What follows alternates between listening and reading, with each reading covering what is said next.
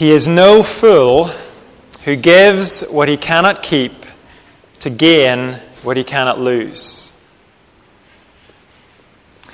Those are the words of a man called Jim Elliot. I'm not sure if they are original to him, but the truth behind these words is certainly not original to Jim Elliot.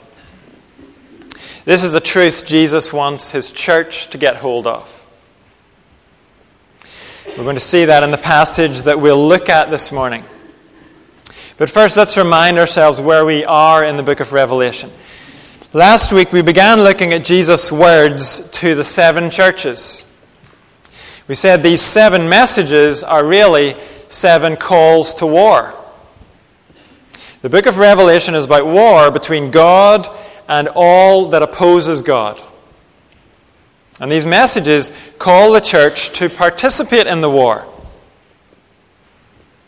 The purpose of the messages is to show each church their particular battlefield, the area where they are called particularly to overcome and be victorious.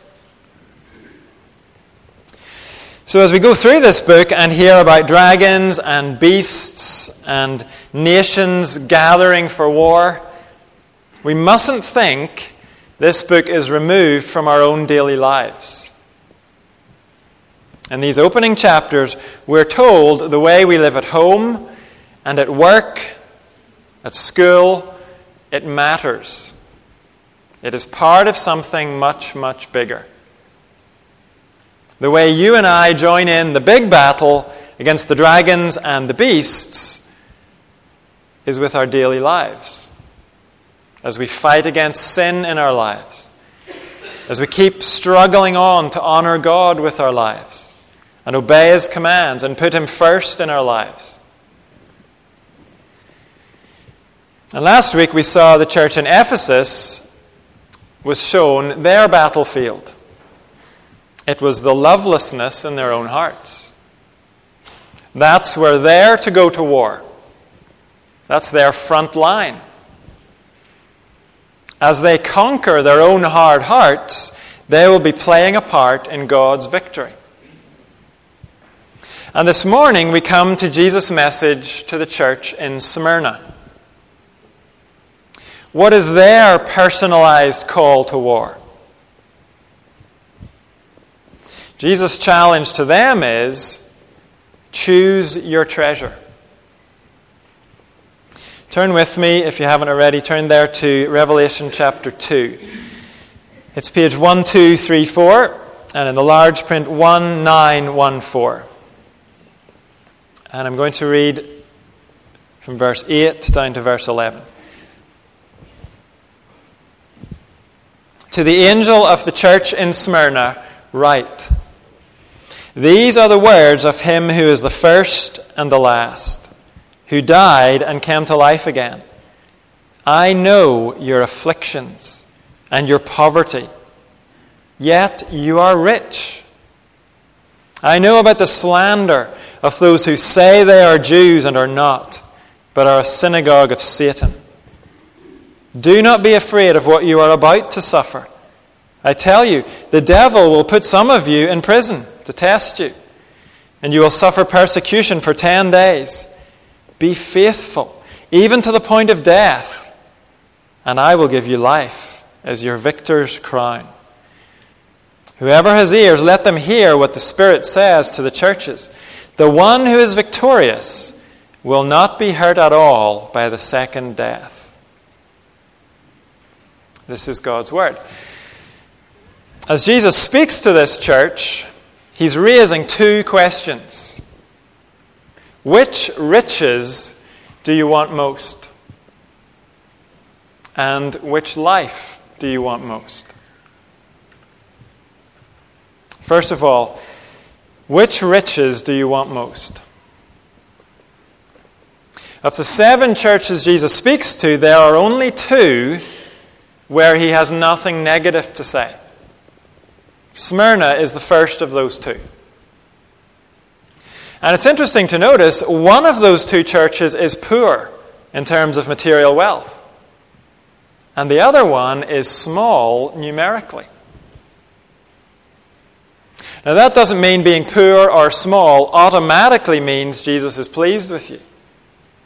Not at all.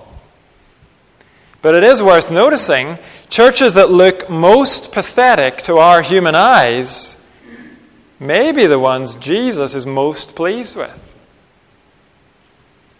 And the ones we try to copy, because they've got super buildings and lots of people, might be close to being shut down by Jesus. They might be in life support as far as he's concerned. Jesus judges by different criteria than the criteria you and I often use. Taken by themselves, a church's material wealth and a church's size are irrelevant to Jesus. He is interested in other things. And so he can speak to a church in poverty like Smyrna and say, I know your poverty, yet you're rich. How can the same group of people be poor and yet rich at the same time? Well, clearly Jesus has two kinds of riches in mind here. The believers in Smyrna have no money, at least not much. But they have another kind of wealth. And the New Testament records other words of Jesus that show us what he means by riches here. We read some of them earlier in the service. Remember the man who found treasure in a field and sold all he had to buy it. And the merchant who found the great pearl and sold all he had to get it. Jesus said that's what the kingdom of heaven is like. It's worth losing everything else to get it. Then remember Jesus' words about storing up treasure in heaven instead of on earth. And his question, what good is it for someone to gain the whole world, yet forfeit their soul? When Jesus tells the church in Smyrna, you are rich, he's talking about eternal riches. Eternal riches that we can begin to enjoy now. Peace with God. Fellowship with God. Jesus wants these believers to see the eternal riches they do have far outweigh the short-term riches they don't have.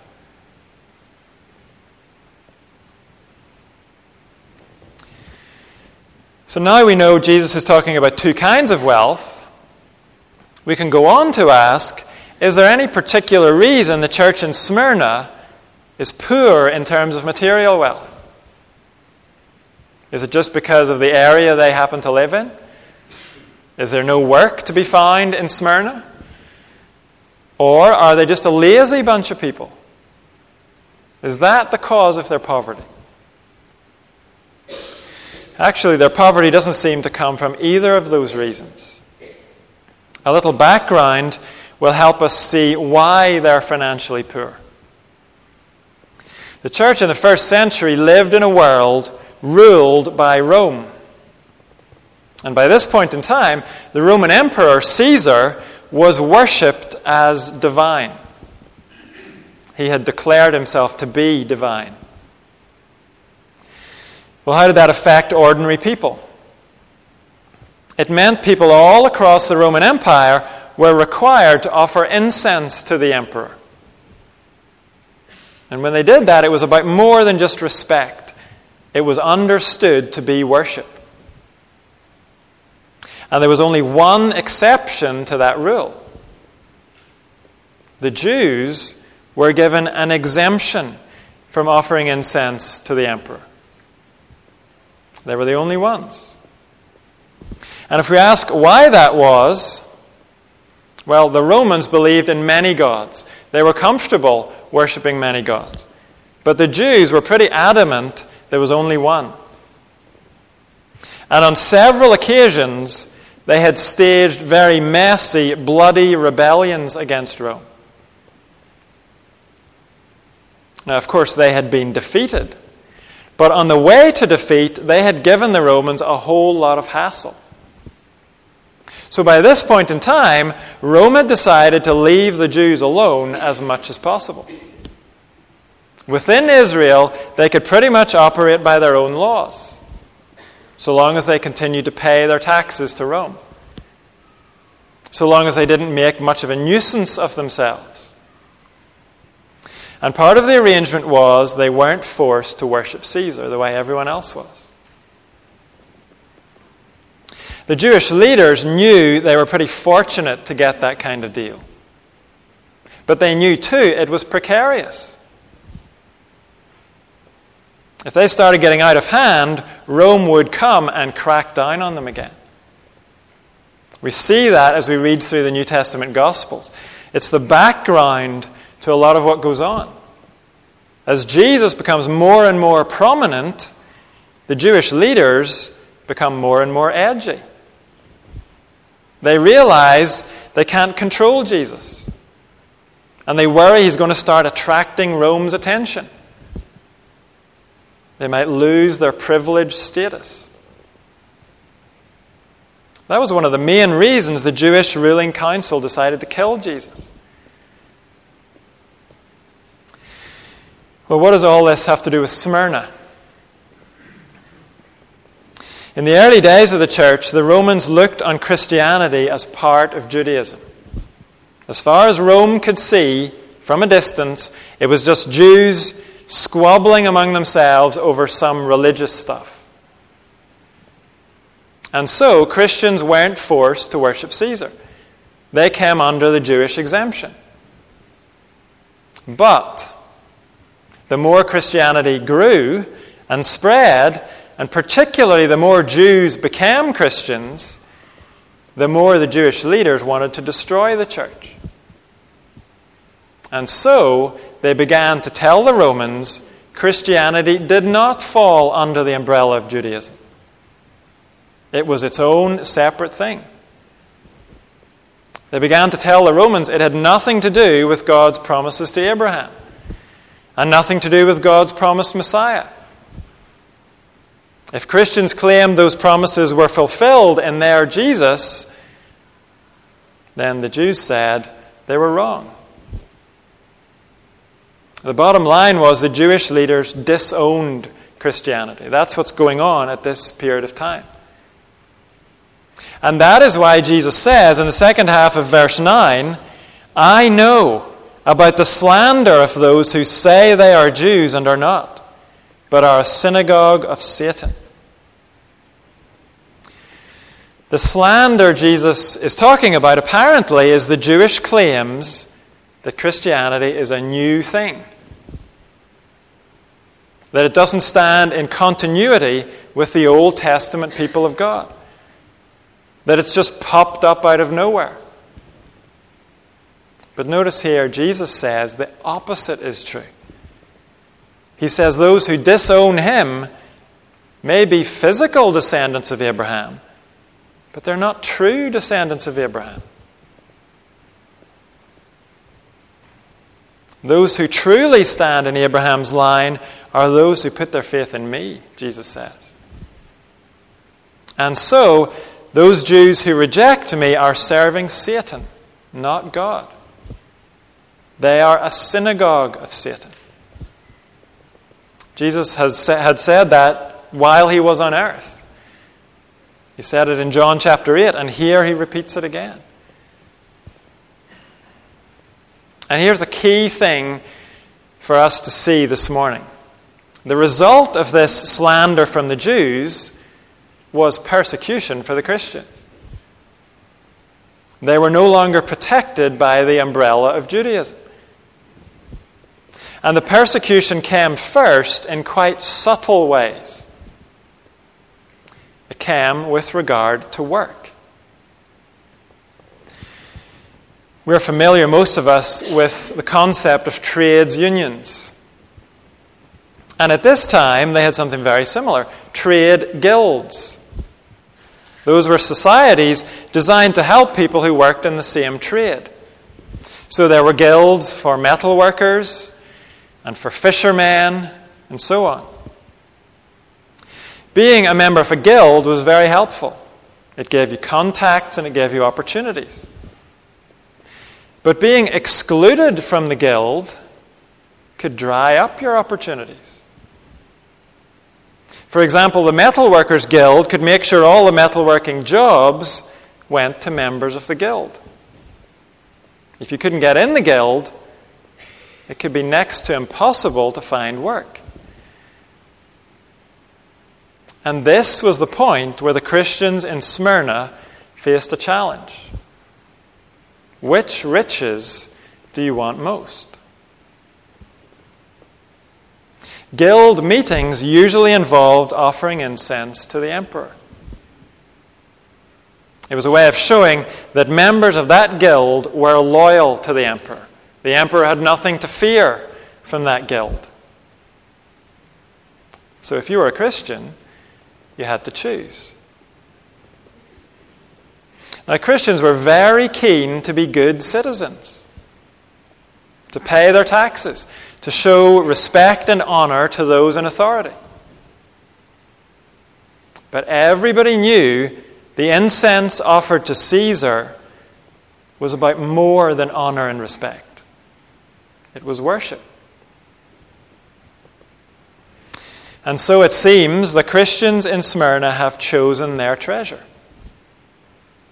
They have chosen the riches of fellowship with God over the riches they could have by agreeing to worship Caesar, to get into a guild. And they're living in poverty. Does this have any relevance for us? Are there subtle ways we might have to choose which riches we want most? Well, I'll give you just one example.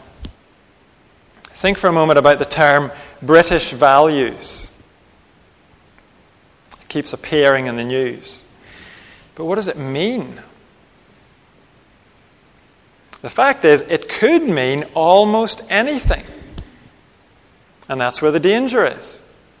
British values means whatever the people with power say it means. And recently, it has been made to mean promoting a homosexual lifestyle. You may have heard reports of how Ofsted have visited certain faith schools, not just Christian ones, but those of other faiths too. And pupils at those schools have been harassed.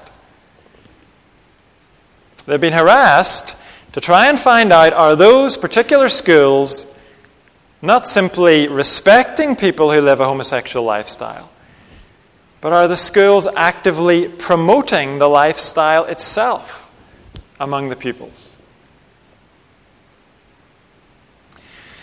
Now, in this particular case, the government has rushed to correct the approach Ofsted has been taking.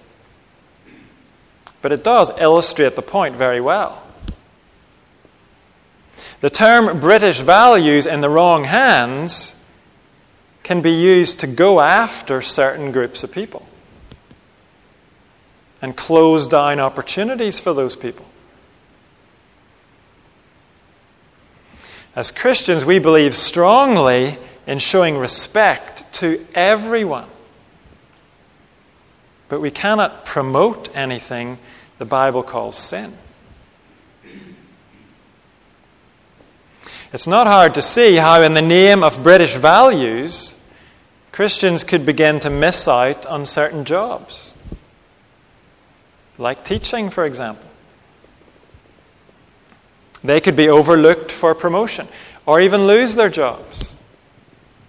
Not for being lazy, not for being dishonest, but for refusing to go along with a certain definition of British values, when that definition includes sin.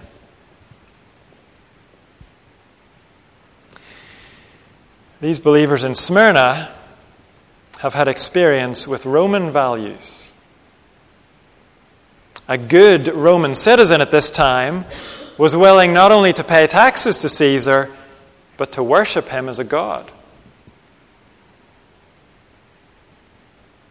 When Roman values or British values conflict with obeying God, then God's people have to choose their treasure.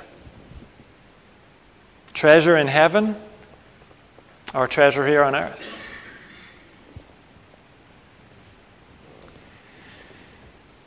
Not so long ago, a whole generation of Christians in Eastern Europe found themselves out of step with Soviet values. And for those Christians, choosing treasure in heaven meant they had no opportunity to go to university. It meant everything except the most lowest level jobs were closed off to them. Now, you and I might think we are nowhere close to facing those kind of tests. But we need to make our choice now. So we're ready if the test does come. For some of us, it might be closer than we think. I'm sure we'd all love to choose both. Heavenly riches and earthly riches. Fellowship with God and material comfort. But what if you can't have both?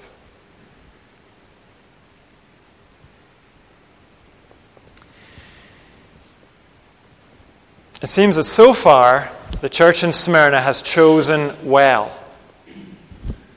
But Jesus wants them to know there are even greater choices ahead of them. They have chosen well during the subtle persecution, when the result was only earthly poverty. But how will they choose when the stakes go even higher? In verses 10 and 11, Jesus pushes the question further. He asks, which life do you want most? Look at verse 10. Do not be afraid of what you are about to suffer. I tell you, the devil will put some of you in prison to test you, and you will suffer persecution for 10 days. Be faithful, even to the point of death, and I will give you life as your victor's crown. Whoever has ears, let them hear what the Spirit says to the churches. The one who is victorious will not be hurt at all by the second death. Notice Jesus says, some of you will face this. It's not going to be everyone. But everyone's got to be ready for it. Some will be put in prison. Some will be put to death. And this will last for 10 days. Does Jesus mean a literal 10 days? Possibly. But in the overall context of this particular book, it's more likely to mean a short but intense period of persecution. And the message from Jesus is, be faithful to me. Stay true to me. And I promise you'll be more blessed at the other end of the persecution than you are now. But how can Jesus say in the same sentence that some of them will die and that he'll give them life as their victor's crown? In verse 10, be faithful even to the point of death, and I will give you life. Well, clearly, Jesus is talking about two different kinds of life. Just as earlier he spoke about two kinds of riches. On the one hand, there's the life they are living at the moment. Eating, sleeping, walking around the city of Smyrna. They might lose that life if they stay faithful to Christ. They might be executed for their faith. As Christians today might be. More Christians have been killed for their faith in the last 100 years or so than all the previous years of the church put together. This particular issue has not disappeared. So the promise from Jesus is not, stay faithful to me and I will extend this life you have right now. No. The promise is, stay faithful and I'll give you life in all of its fullness. everlasting life with me. That is the inheritance ahead of these believers. Jesus calls it a crown. And in verse 11 he says it means not being hurt at all by the second death. The New Testament tells us there are two deaths. Unless you and I are still alive when Jesus comes back, then we will all go through the first death. We will all die physically. We can't avoid that death. We might manage to escape serious illness, but the first death will get us all in the end. Some of us have been reminded of that as we attended 2 funerals in the past week. But the New Testament also tells us about a death we can avoid. The second death. That is an eternal, conscious death, away from God's presence in hell. And of those two deaths, it's the second one that should concern us the most. That is the one to be avoided at all costs.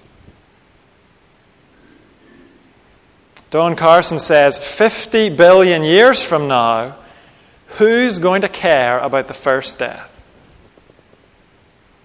No one. It's only the second death that will matter then.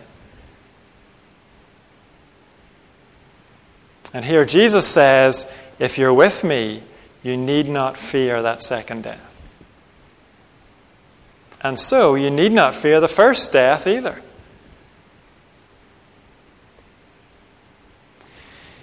Now we know why Jesus began his message to Smyrna by reminding them in verse 8, he's the one who died and came to life again. He has conquered death. And we saw in the vision of chapter 1, because he has conquered death, he holds the keys of death and the grave. He has the power to save us from the second death or send us to it.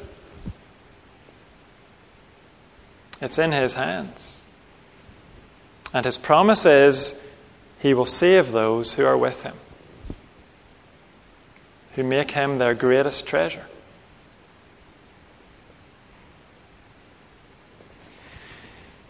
So Jesus asks his church in Smyrna, and he asks his church today, which life do you want most? Is your treasure in the here and now? Are you most concerned to hold on to what you have now? Or do you place greater value on the life beyond this life? If we do, if that's where our treasure is, then we will stay faithful to Christ even to the point of death.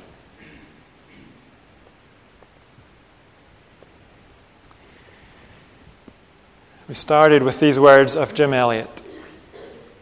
He is no fool who gives what he cannot keep to gain what he cannot lose. Jim Elliot was a missionary who gave up this life for the sake of eternal life. He was killed while trying to take the gospel to the Auca Indians in Ecuador.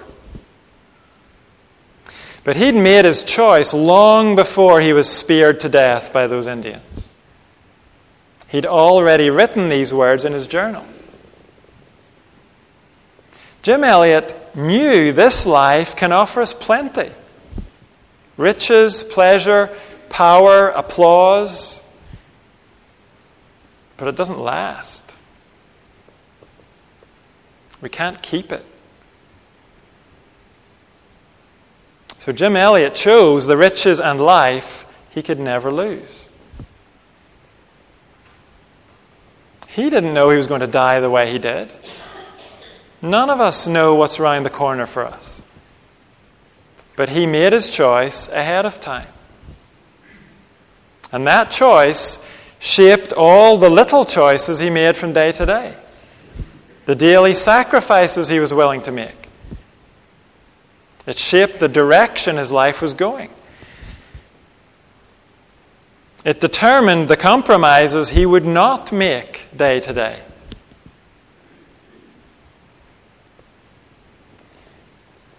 And Jesus calls you and me to choose ahead of time.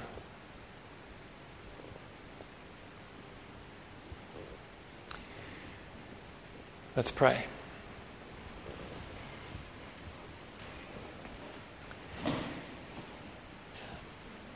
Father, we read these words of Jesus,